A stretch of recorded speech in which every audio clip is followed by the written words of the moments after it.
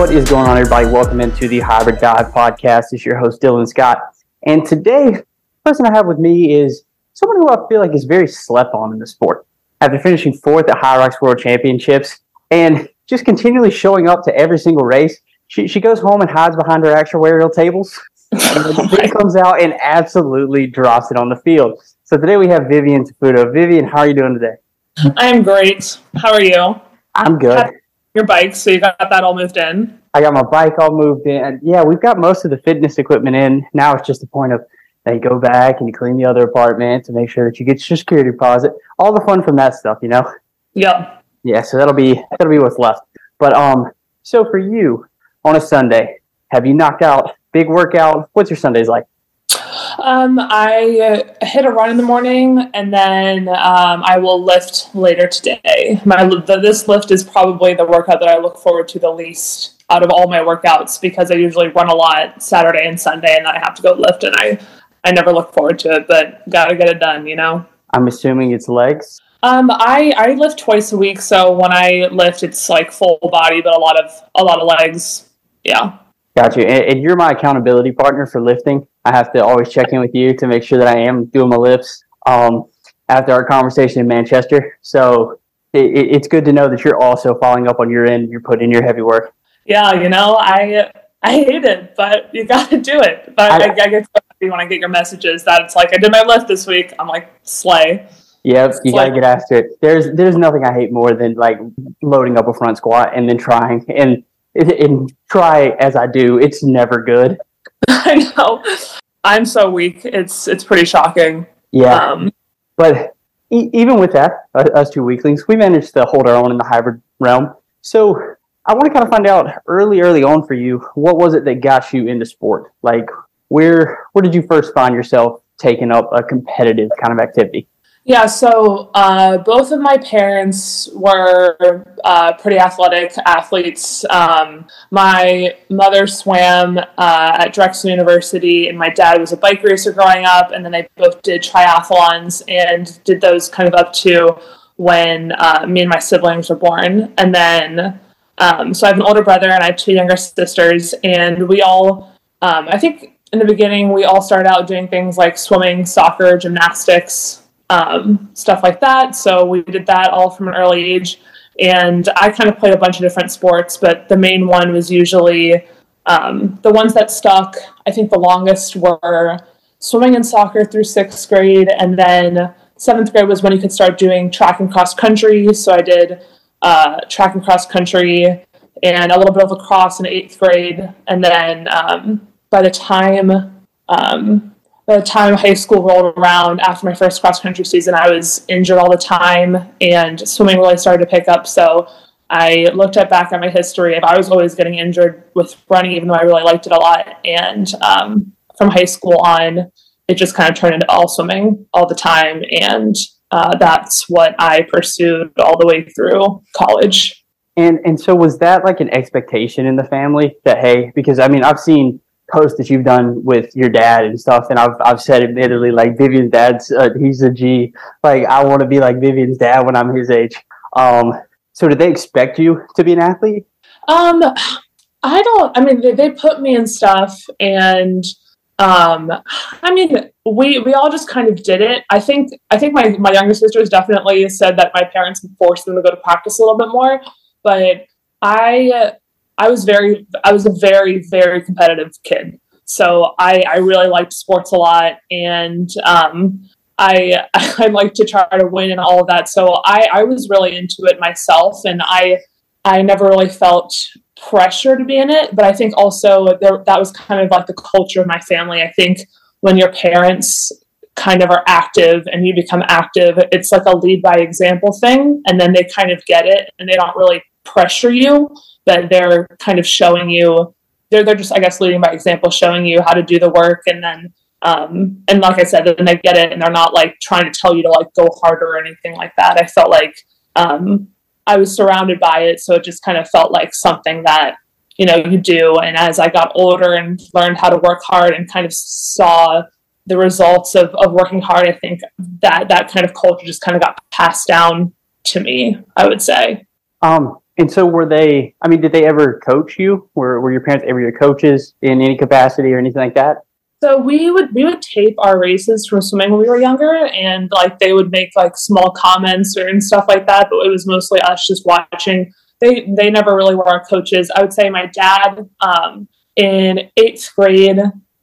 So I would swim in the winter, and then I would transition to track in the spring. And so to help me with that, we would kind of do like our own kind of special dryland run sessions. It was actually kind of hybrid training. Where we would do a combination of like some strength movements and then like fast runs on the treadmill and then fast runs outside and stuff like that. So he kind of helped me make that transition a little bit, again, because I always was getting injured because I would go from the pool and then I would want to hit it super hard when I did track. So he did that. And then in the off season in high school, he would do what he called black ops with me and all the boys in the off season. We would go to like a local park and we would do, it's almost pretty much Spartan training. We didn't know it at the time. It was like Spartan training, running around, running up hills, doing monkey bars, doing pull-ups, doing core, all of that stuff. He would like run sessions for us in the off season, but it was like, it wasn't, there wasn't pressure. It wasn't like you have to do this. He was like, I'm offering this if you guys want to do it. And all of the boys were really into it. I tried to get some of the girls into it. I had little success until I was a senior. Then I got some people to come out with me, but that was the extent of the coaching. It was more of like an optional, hey, like if you want to work hard in the off season, like let's do this. And if I wanted to lift in the off season, he would write workouts for me, and I would run from my house to his work where he had gym, and then he would write me a program, and I would do that, and then I'd run back. So it was kind of like a resource that that again wasn't forced on me or anything, but that was there, and I really utilized it. Especially, I would say like a big part of my athletic journey and like who I became was watching my older brother. He was a really goofy kid, and he was kind of like he was a really goofy kid, and he was never the best. We had a really good club team, and he was never the one on like the A relays. He was never the kid breaking records and anything. But in high school, he just got so into swimming, and he worked so hard, and he kind of became like the guy by the end of his senior year. Like he won his individual state championship. He anchored the relay to winning the state championship, and he went to University of Michigan swimming. And I watched him do all these things, and I watched how hard he worked, and I saw him do it and thought, like, this is the path if I want to do well, and I can do it if he can do it. So that's like having all of those good examples, I think, in my life really did a lot to influence my my athletic journey and the kind of person that I became from it. No, I mean, that makes a lot of sense. It is a lot, there for that one. From the parenting style, exactly. Before you said it, the word that was coming to my head was they were a resource. And it was like your parents were just something. I think they just opened it up and was like, hey, I know a decent bit about this. If you want to lean on me for it, I got you. If not, like go chase something else. And I think that's really a good way to be as a parent, is to try to be as available with the knowledge that you have, but don't impose whatever it is you want them to do. I'll figure out if I'm capable of doing that later on in life. Like when I'm like, whether or not I'm like, all right, buddy, we're doing like third session today. Or if he's like, nah, man, I'm going to paint. I'm like, okay, I don't know much about painting, but I'll go watch some Bob Ross videos, brother. Like, yeah, I'll figure out how to make this happy accident. So you've got that, and then you've got the example from your brother, which is cool and interesting for me because I'm the oldest of five, right. And I didn't go like swim at the University of Michigan. And as a complete side note of that, what years was he there? Like how much older is he than you? He's 2 years older. So he actually, if you're thinking like Nick Colleen, powerlift, our guy at powerlift, they swam together, which is so funny. I found that out at Deca World Championships. That's exactly what I was thinking. I was like, if he's got to be close to your age, and Nick's around that, so I bet they swam together. Yeah, no, they did. I like, it was such a small world.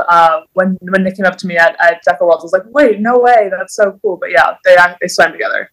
All right, so yeah, you were making the same connection that I was, but seeing that how he kind of he paved the way to show, like, listen, this is what hard work can get you. Like, I think for me, I was in a similar situation. When I first showed up to cross country, I was terrible. Like, I wasn't a good runner. I wasn't natural at it. I was getting my ass handed to me up until, ninth, 10th grade. And then it was kind of that same switch. Like, you weren't the guy, but then you suddenly started really investing into it and you started seeing results and you became the guy by the end of not season's end, but by the end of your tenure there per se.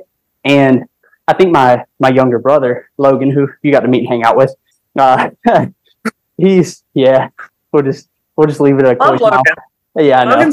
Hey, he's starting to train some. Like, really? Yes. He's sending me workouts. He's doing things, and we've talked. And like, I think the bug getting him a little bit.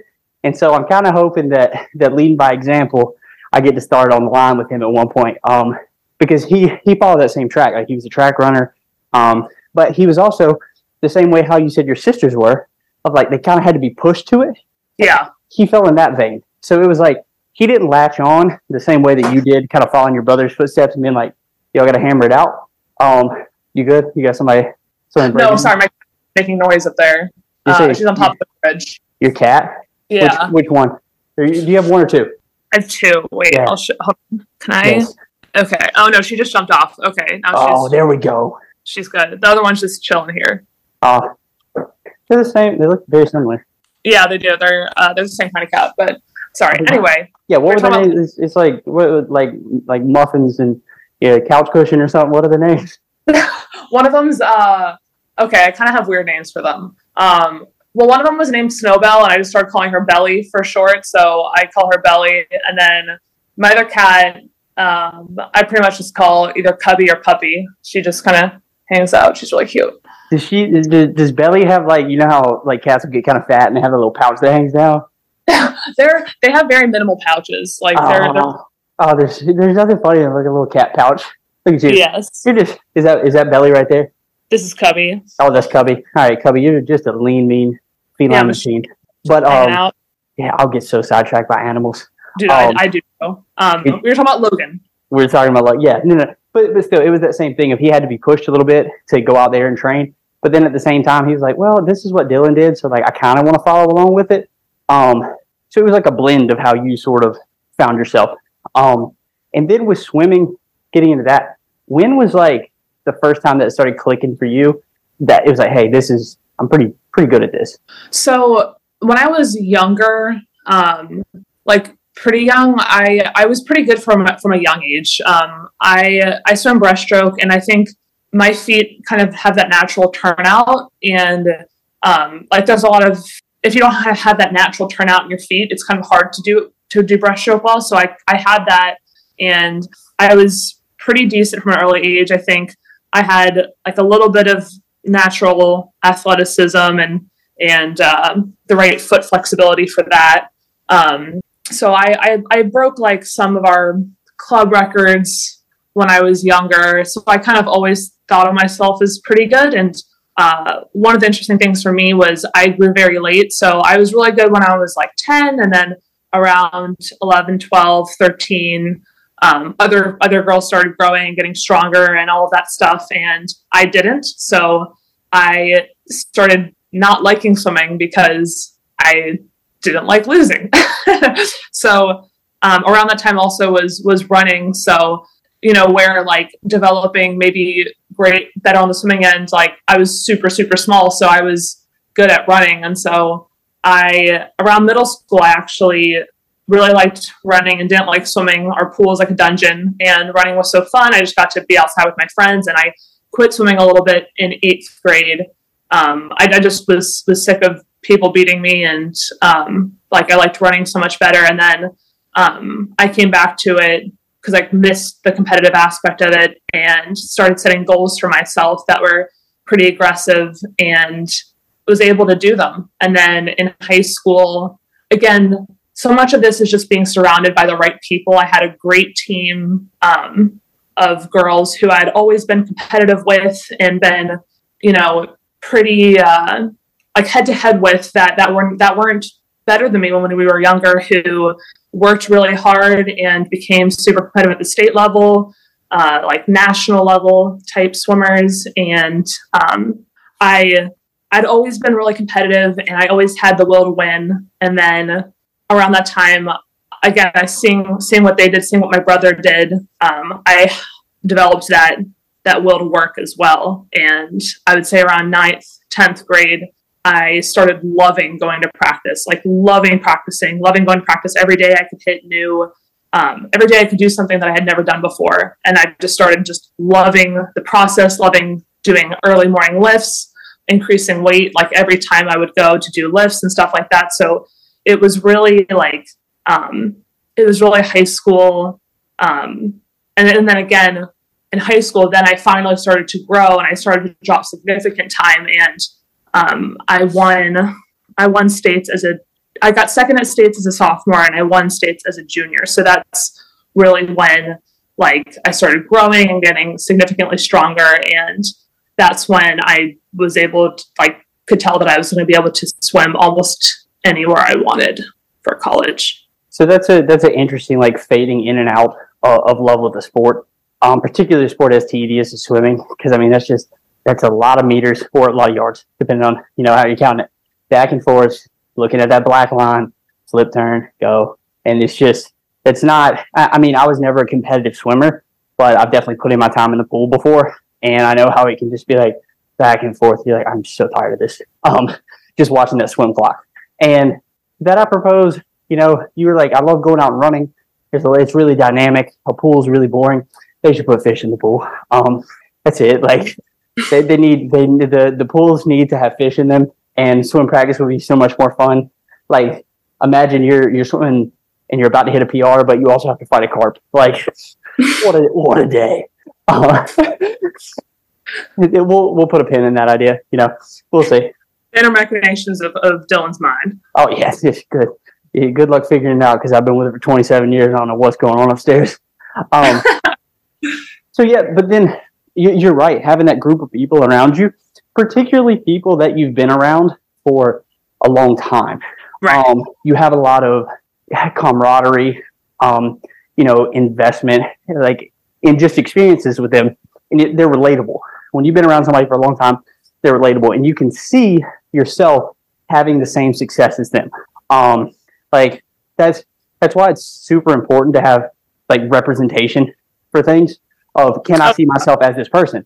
Like you look at it's funny. I get things in the high rocks world. They're like, it's funny to see you out there because you're a little string bean, and that makes us think like, oh, like there is a body type that kind of works best, but you can also just look like Gumby and be okay.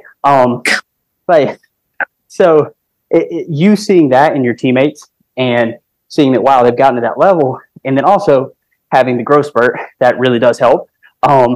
To just allow you to not only take the competitive nature that you have, apply it to practice, but then if you don't see results, not immediately, but in time, it gets very disheartening. Definitely. And so, of course, the process became fun. You're like, I'm lifting every day, stronger. I'm swimming faster. Like, that is tons of fun.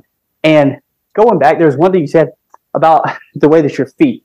Do you think that played anything into the injuries you had as a runner? Yeah, so it's interesting. So I have I said I have like my feet go out, but that's like the most extent of any kind of flexibility I have. I have very poor flexibility and mobility. My ankles are super stiff. Mm-hmm.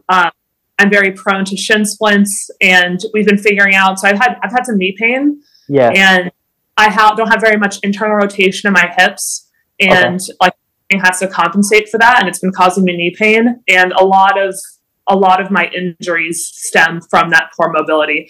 And I think I had more like hip mobility when I was young that helped a lot with breaststroke kick. Mm-hmm. As I got older, one time I pulled my groin and I stopped doing breaststroke kick as much. And when I stopped doing it as much, I like noticed that that advantage started going away. And now like I can totally feel when I try to swim breaststroke kick that I don't have that same the same propulsion because my ankles and my knees don't have that mobility anymore. That is interesting. Like because there are certain like anatomical features that play better to running and play better to swimming, and particularly like having super immobile ankles that are also you're constantly pronating, correct? Like you're a very heavy overpronator where the foot's rolling in? I don't know if I am or not. All right, let's go get on treadmill, gait analysis on the podcast. I need to have analysis done for sure. But no, either way, there are definitely certain things that they play great in a pool, and then you take it out and start putting the impact of the body coming from a different angle, and your body's like, whoa, no, this is not what we're supposed to be doing. Right. Like some of I think the biggest thing that held me back, I think, in swimming was my ankle flexibility and mobility. Because like I said, I could turn out okay, but most of the strokes, like that's just breaststroke. Everything else is like how flexible your ankles are to try to grab up kicking. And I didn't have that.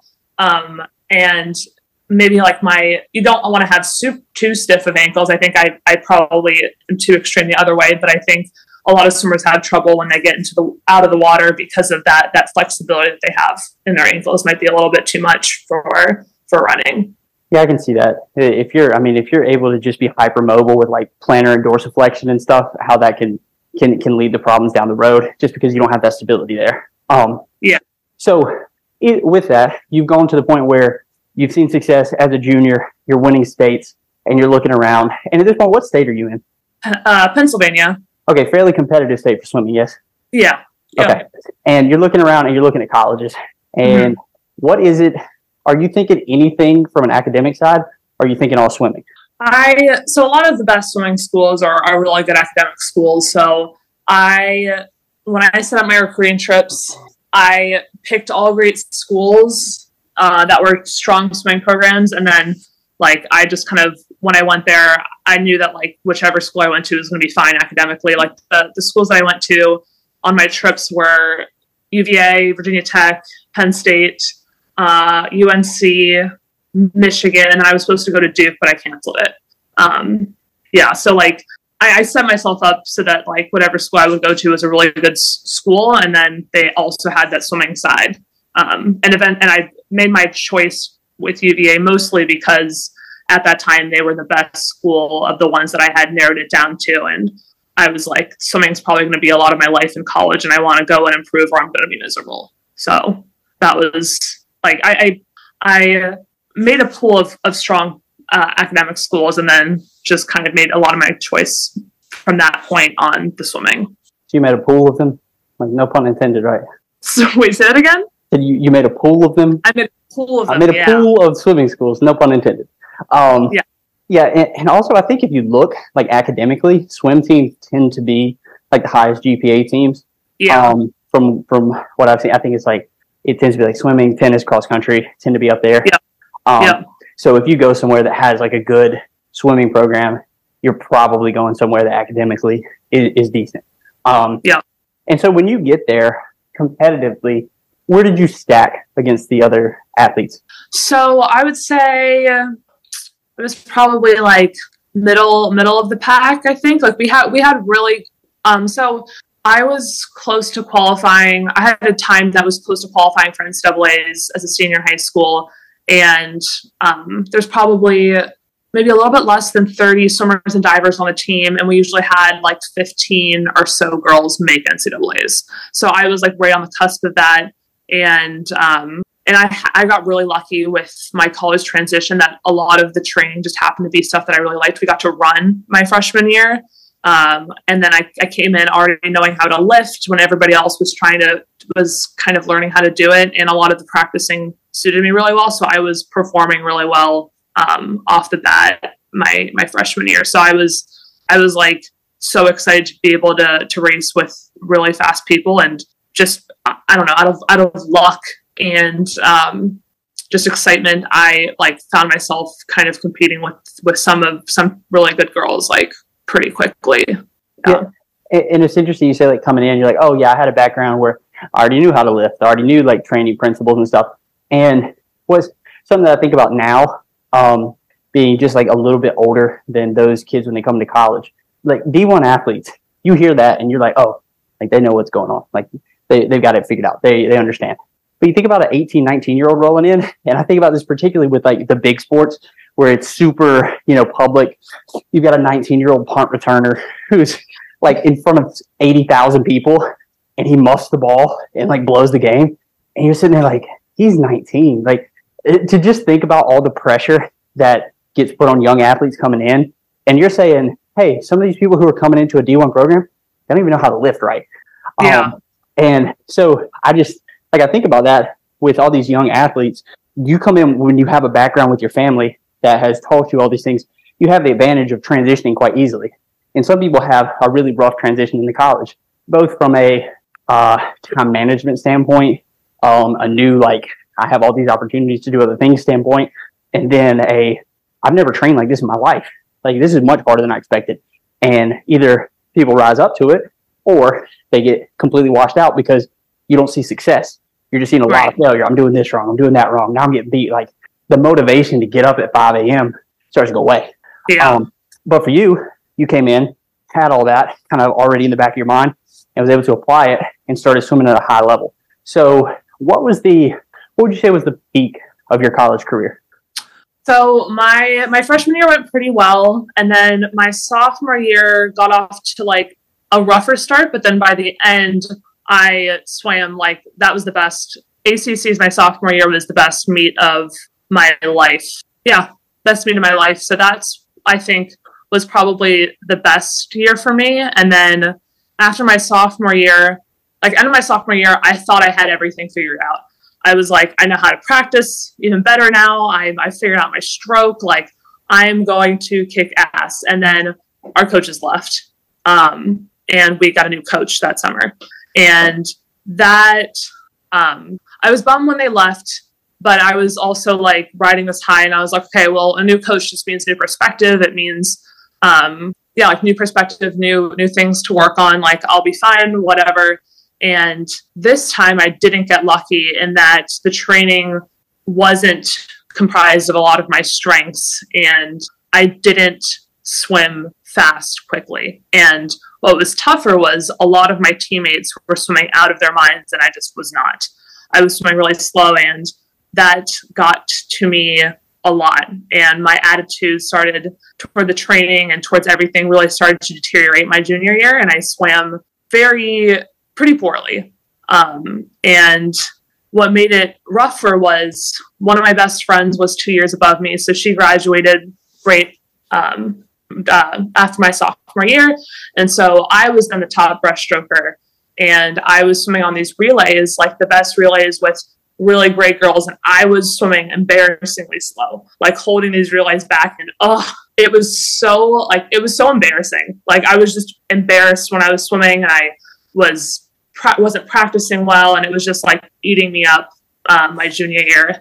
And I didn't make NCAAs that year, but I had to go on the relay, and that's like the one All-American that I have, and it was in the B final, but it was like I was basically a warm body with 3 other really good girls who got us to that final. So I had a really tough year, and I was like, during it, I was like, do I quit and join the rowing team? That was like what I thought to myself every single day.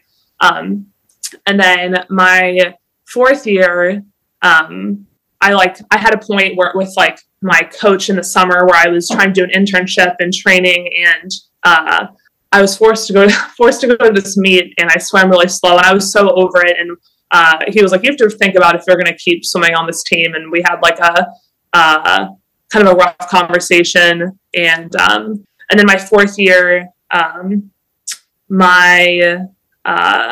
we had some other really good breaststrokers kind of come in, and that took a lot of the pressure off me, and I started concentrating more on an event that I didn't like very much, and focusing on those practices, and focusing on those practices was kind of what got me through the year, and I was able to make NCAAs again in what wasn't my favorite event. But that's kind of like how my college experience went. It was like a very easy transition. First year, second year went really well, and then I had to learn some really tough lessons my 3rd and 4th year. And it didn't end up quite where I wanted it to, but I think that taught me a lot about like that you can work really hard and have things not work out, and how important attitude is, and how important it is to like what you're doing, because if you don't like what you're doing, and if you don't buy into what you're doing, you're not going to get the results that you want. And even if you do, it's not going to feel worth it. So that I think like it was unfortunate, not the way that I wanted to finish the year, but I think those lessons were lessons that I needed to learn. So, yeah. So that was my college swimming career. I don't think you asked, but I just told you. No. I asked you what the peak of it was, and what you did was you gave me the peak, and then you gave me a heck of a lot more. So, first question completely off of this is going to be: have you ever rowed a boat before? No. Fucking bold. Just to be like, should I just quit and join the rowing team? You ever rowed a boat? Well, never. A lot of rowing teams, like they recruit from other sports, and like a lot of them come in not knowing how to row. But this summer after my sophomore year, I wasn't even rowing much, and I was like, oh, I wonder what I can do in a 2K, and I think I did like a 7:24, Okay, 7:24 or something, and that was off of like no rowing, and I was like, I could be a great rower. So yeah, and I mean, now at this point, you can clip under 7, can't you? Or right at it. I've never done under 7. I did a 7:07 like a while ago now, but I haven't been rowing that much. But I think if I made that my priority, I think I could be under 7. But yeah, I think so as well. Like, I mean, you're built well for a rower. You're tall, powerful. Like, you would work the heck out of a boat. If you got the clean mechanics down and actually rowed a boat, which is the same thing for me. Like, I love rowing. And like, have you ever rowed a boat? Not ever. Like, dude, the 146 for an hour is crazy. Okay, let's be fair. It wasn't 146 flat. It was 146.8. So like, there's a world of difference between 146 and 146.8. Okay, but that's still so impressive. That's faster than That's faster than like that 2K pace. That is right under that 2K pace. Yeah, 7.0. That'd be 7:07.2. Yeah, but that was just because I didn't have much time, and I was like, I have an hour and 10 minutes. If I warm up for 5, row as hard as I can for an hour, and then clean up in 5, I can make my flight. So that was the whole basis for why I even put that in there. I was like, let's just time trial this. And there's a 47-year-old British man named Keith Darby who I compete against tremendously in the rowing team that we're on, and I saw that he had the top mark at 47 at 147.7. I was like, Keith, you're going down. Amazing. You old fart. I'm done with you. Like, what weight class is he? Because you're a lightweight rower. Same. We're both he is? Okay. Yeah. We're both like up under 165. So so like he and I, we're in this little rowing like thing called the C2 CTC. And it's oddly very competitive for like a random thing that you just upload times to. But every month is like a different workout. And so every month it's me and then it's him, and we're just head to head as one of the top lightweights. And then there's a couple of German guys. There's one German kid who comes in and just puts his foot on both of our throats. And we're just like, well, we're going to let Moritz go ahead and kick our ass, and then we'll just fight amongst each other. But so what was the event that you started to focus on that gave you, again, something that you could start to see a little success at? Because I think that was maybe what really brought you through, was you're like, all right, I'm actually getting a modicum of success here. Yeah. So around high school, I developed this hatred for the 200 breaststroke, and I was mostly a breaststroker. I liked the 100 breaststroke a lot. I didn't like the 200 breaststroke. It's kind of like a little bit more painful and longer, and I just had a little bit of a mental block to it. And around the end of my sophomore year, I kind of figured it out a little bit and kind of tailored my stroke a little bit to be able to do that. And I think what it was just like my 200 breaststroke wasn't as fast as it could be. And my senior year, we would always have these 200 breaststroke practices like once a week, and it was the only practice that I really liked, and I was able to swim really well every single week. Like, I was so consistent at these practices and swimming really, really well in them. And so that was kind of what got me through, was like, I know I can swim really fast in a breaststroke. And part of it was I was improving because I hated it when I was swimming really well and everything else. So that time probably would have been fast. So I probably would have had a faster time that would have been harder to chase if I liked it back then. But I was forced to like it my last 2 years because my 100 breaststroke was just total shit.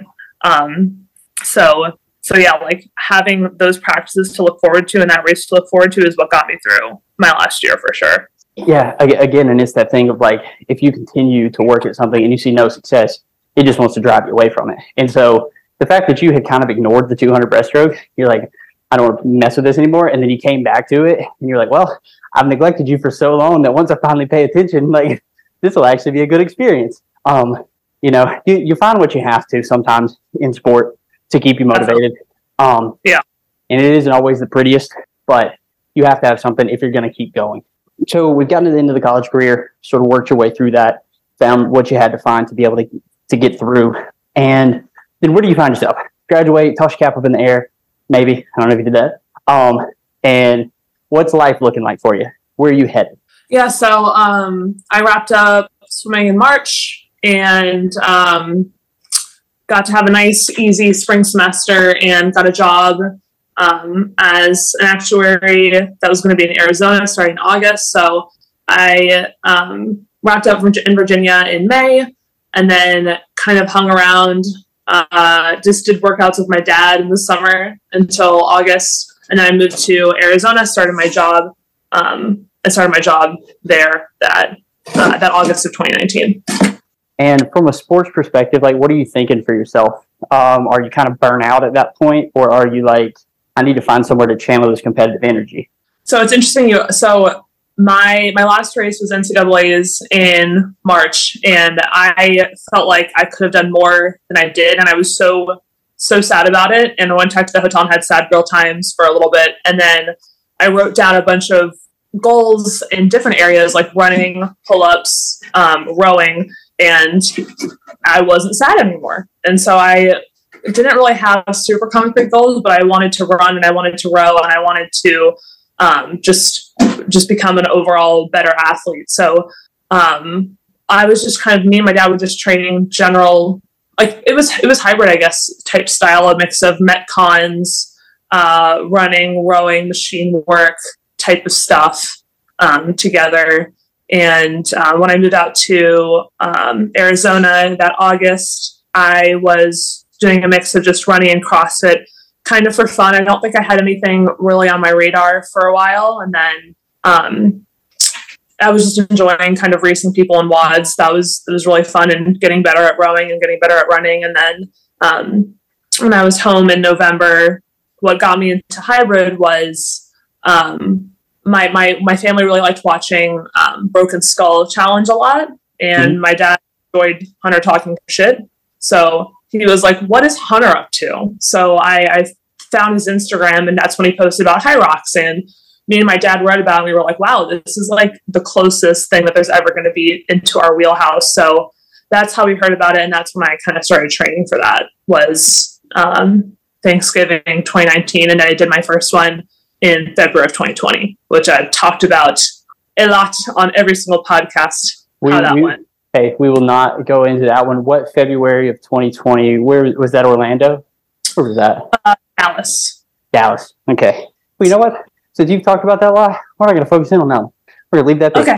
So, perfect. And honestly, off the top of my head, I don't even know how it went, but I'm going to assume terribly. Take a guess. Wait, do you really not know? Take a guess at what my time was. 1:28. 1:26. Hey, so just pull that out of the back pocket. Not a bad guess. Not a bad guess. Yeah. So you get shocked after that first High Rocks race, and when do you race again? So that was the last race before COVID. Good times. And so the next race wasn't until the following May. There was a virtual competition that I think I did in February of 2021 that went a lot better. I think I got like 4th, 5th, or 6th. Was it the second VCF? It was the second one. Yeah. Yeah, I did that one as well. And that was the one to try to qualify for that top 3 like elite thing in Dallas. Oh, right. Oh, I didn't know that was that you had to that was a qualification for that. Oh, interesting. Yeah, if you finish top 3 in that, they would let you do the elite. They didn't. Right. They did let me in. David McGee petitioned his butt in. Oh my God. Fun. I wish I could have raced against him. That was my first one. I wish I could have raced David in that one, and I would have been nipping on his fucking heels. Even though at that point I had no like relationship with David, didn't know him very well. But that said, so yeah, so you do the VCF, the second one, and then from there, where does it take you to the next start line?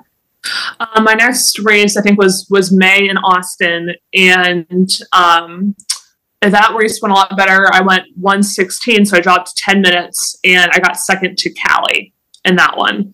Okay. And really nice. I was like, oh, 10-minute drop. This is great. And I cramped really bad on the lunges, and I thought I wasn't going to be able to finish.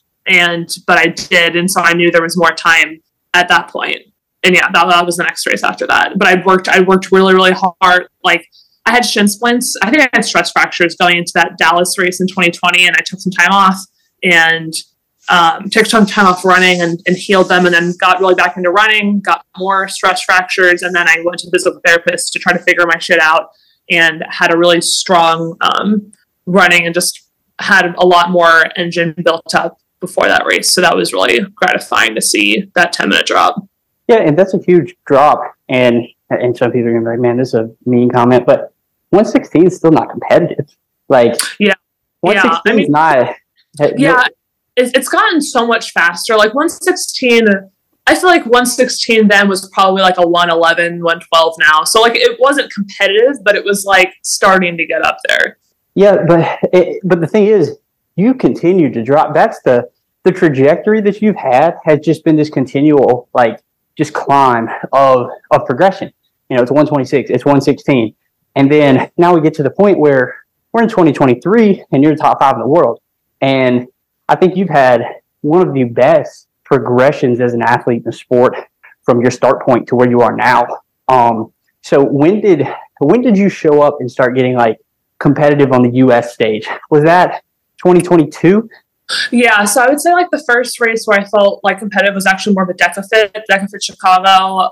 Pretty much, I think it was like a year ago today. I showed up in Chicago and I won that race. And I just remember feeling so in control during that race and doing a best time. And then I showed up at West Palm, and that's when I got 4th, really close behind Tara, Bridget, and Lauren. And that's when I felt like, okay, wow, like I'm actually good at this now. Like I'm competing with really good people. Yeah, and I think was West Palm the first time that we did like a bike talk cool down? Yeah, I think you were like, and I was just standing there. So you had like a 3-hour bike cool down, but come on, it was not that long. It was probably that long. Yeah, it wasn't. But either way, yeah. So West Palm is where the tradition started of I will either be on a bike or we'll both be on a bike post races and then just kind of chat and catch up on life. And that West Palm race was loaded. Like that was such a fast race on men's and women's side. Yeah. So to go out and be competitive with that group, that really was an indication of like, oh, all right, I'm with the top tier now. And then, so if that's in September, yep, you show up again on the High Rock stage when? The first race was the same race with you in Chicago in November. Okay. And for that one, what did you drop on that? I went a 108 there. 108 there. So again, we get trajectories of 10 minutes and then we get 8 minutes. And now, like, once you start talking 108, you're like, okay, this is in the conversation. Yeah. Now, at this point, I think to really be top 15 or whatnot for the women's side, I think you got to be in the 105s. Yeah. But at that time point, 108 is like, all right, that's good. You're up there. And then what do you think it was that you introduced into your training, started adopting that allowed you to progress like that? So I think leading up to that point, I think so I raced, I'm bringing back to January 22, I raced High Rocks, the North American Championship in 2022. And so the last time I raced was June of the previous year, and I felt like I was getting better, all this stuff. And then I showed up to that race, and I think I still won a 116, and I was just gutted. Like, I was so disappointed, and I took some time off of, like, doing the High Rocks training, and I started just kind of going on longer runs and doing less Metcon work and just doing running. I would do, like, 1 or 2 Metcons a week, just, like, with my family for fun and straight lifting. And I think I just started running more, and I built my way up to, by the time July rolled around, I was running like 40, 50 miles a week, which I had never done before. And I wasn't hitting any crazy strength numbers, but I think just consistently doing that helped me a lot.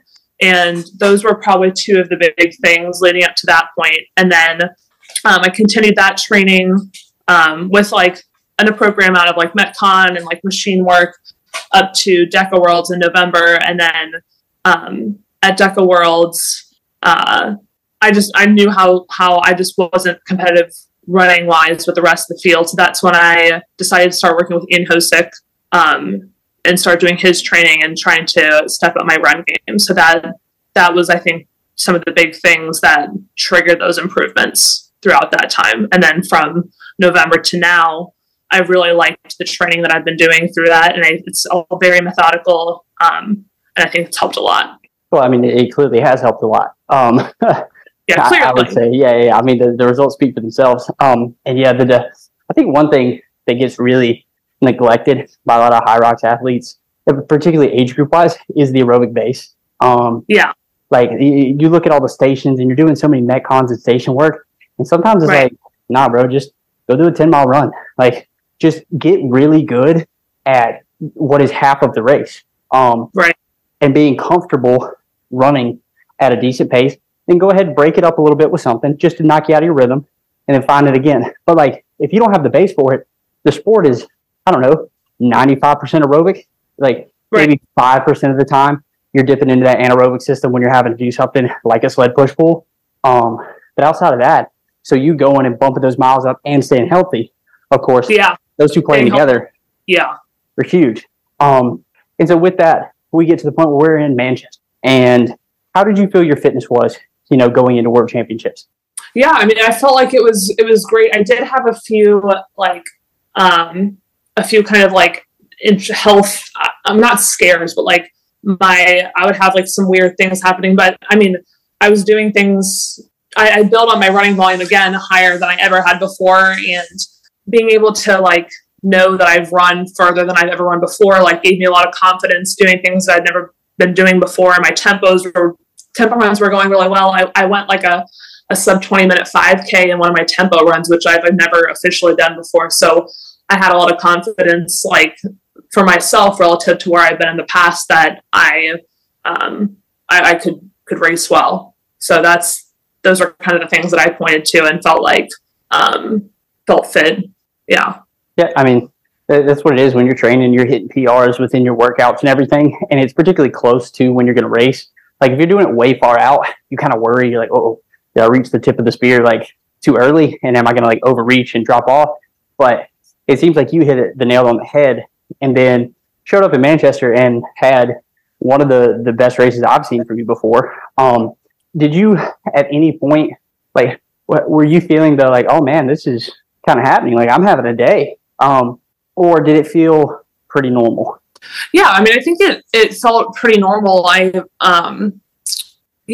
just kind of felt like there's like, I think a lot of my approach to racing and everything in general is like, why not me? Like I'm capable, I'm fast, I'm strong. Like anybody can have a day. I've been working hard too. Like all this kind of stuff where I almost have like two parts of my brain. I have like the illogical racing side, which says like, why not me? And then I have like the logical side that recognizes how good everybody there is. So I like when I'm racing, I'm just kind of looking at the people around me where I am and trying to like whoever's in front of me, I'm trying to stay with them. And that's kind of how I was thinking. And I noticed things were going well.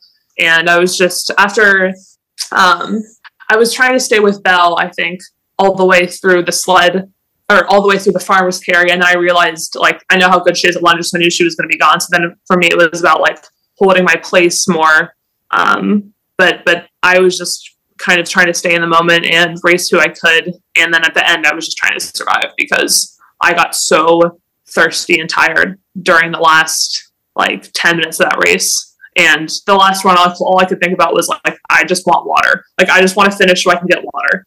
Where you're going like straight SpongeBob in the water. Yeah. What? Yeah. So yeah, that was pretty painful towards the end, but it worked out okay. Yeah, and you said something there about the logical and illogical side. I think for anybody at high levels of the sport, particularly, to believe that you can be a like world champion at anything, you have to be a bit delusional. Like, yes, you do. You have to create scenarios in your head that are not reality and place yourself at the top. Dude, that's so me. Yeah. No, 100%. You create this like weird thing up in your head and you're like, this is what it looks like and I can be that world champion. But to actually become it, you still have to be logical. Like, right. You can't just dream big and be like, all right, here we go. Like, I'm going to go chase my dreams. It's like, dude, no, you better have a fucking roadmap or you're just going to run into the side of a wall. Like, yeah. So I think most athletes have that. Like, if you ask them, they're like, yeah, I do. Like, I know it's a little crazy to think I can do this. And then at the same time, they break it down. They're like, this is what reality is. Yeah. But we can compartmentalize that. Right. And so for you, you come off of world championships, finish fourth. The Americans just on the women's side just kind of lay the hammer down. 1, 2, 3, 4. Absolutely crushed it. And what are you thinking going away from that? Because you had a wild Manchester trip regardless, and we don't have to. maybe since then you've learned manners. Manners. Maybe you learned manners, but we'll leave that as it was. And so you're coming home from this, and what are you thinking?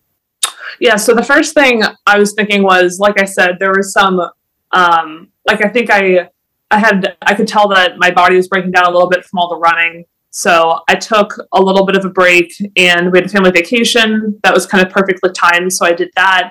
And then it's just kind of been, getting back into things, staying injury free. I've been working a lot on my mobility. And it's just kind of been like, continue to trust in the training, continue to try to improve where I can, stay healthy. And I've been really kind of chomping at the bit the last few bits. I feel such FOMO watching everybody go on such amazing races and adventures. So I'm just really excited to start racing again. But yeah, I just kind of been thinking like, just continue to work my strengths, work my weaknesses, trust the process, I think is a really important thing for me, especially because lately I've been running the heat, right? And when you're running the heat, your times aren't going to be like, you're not going to be able to run quite as fast. So trusting in the work that you're putting in and yeah, just kind of continuing to believe in myself, I think is just where I've been at. And yeah. And when are we, so when will we see you next? Like, I'll be DECA PA.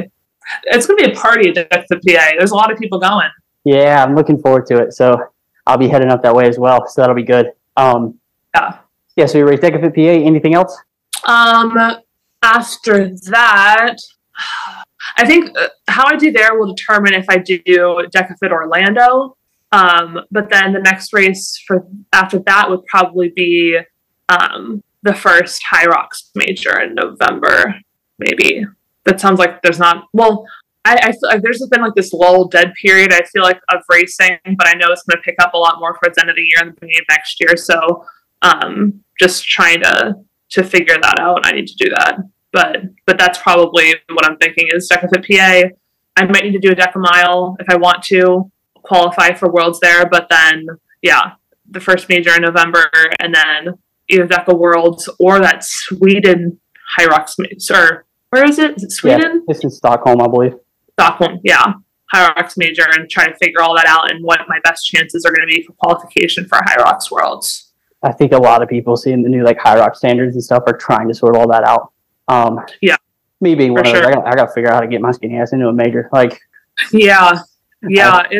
There's a chance that I'm hopping a flight to Copenhagen and taking a swing there at the end of September, but we'll see on that. So I think a lot of people, if you ask the question, hey, what's your season looking like? It's like, well, I got like 1 or 2 kind of in the next 2 months. And then after that, I'm trying to figure it out. I think 2024 early season will just kind of explode.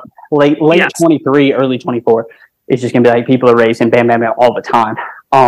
So like you said, taking some time, rejuvenating the body, getting the mind back right, and then getting ready to throw down here. And it'll be about 3.5 weeks. So I look forward to seeing you up there as we finish up on this. Anybody you want to shout out other than the 2 cats, Couch Cushion and Burrito? Yeah, I mean, like, just, I don't know, just my fam.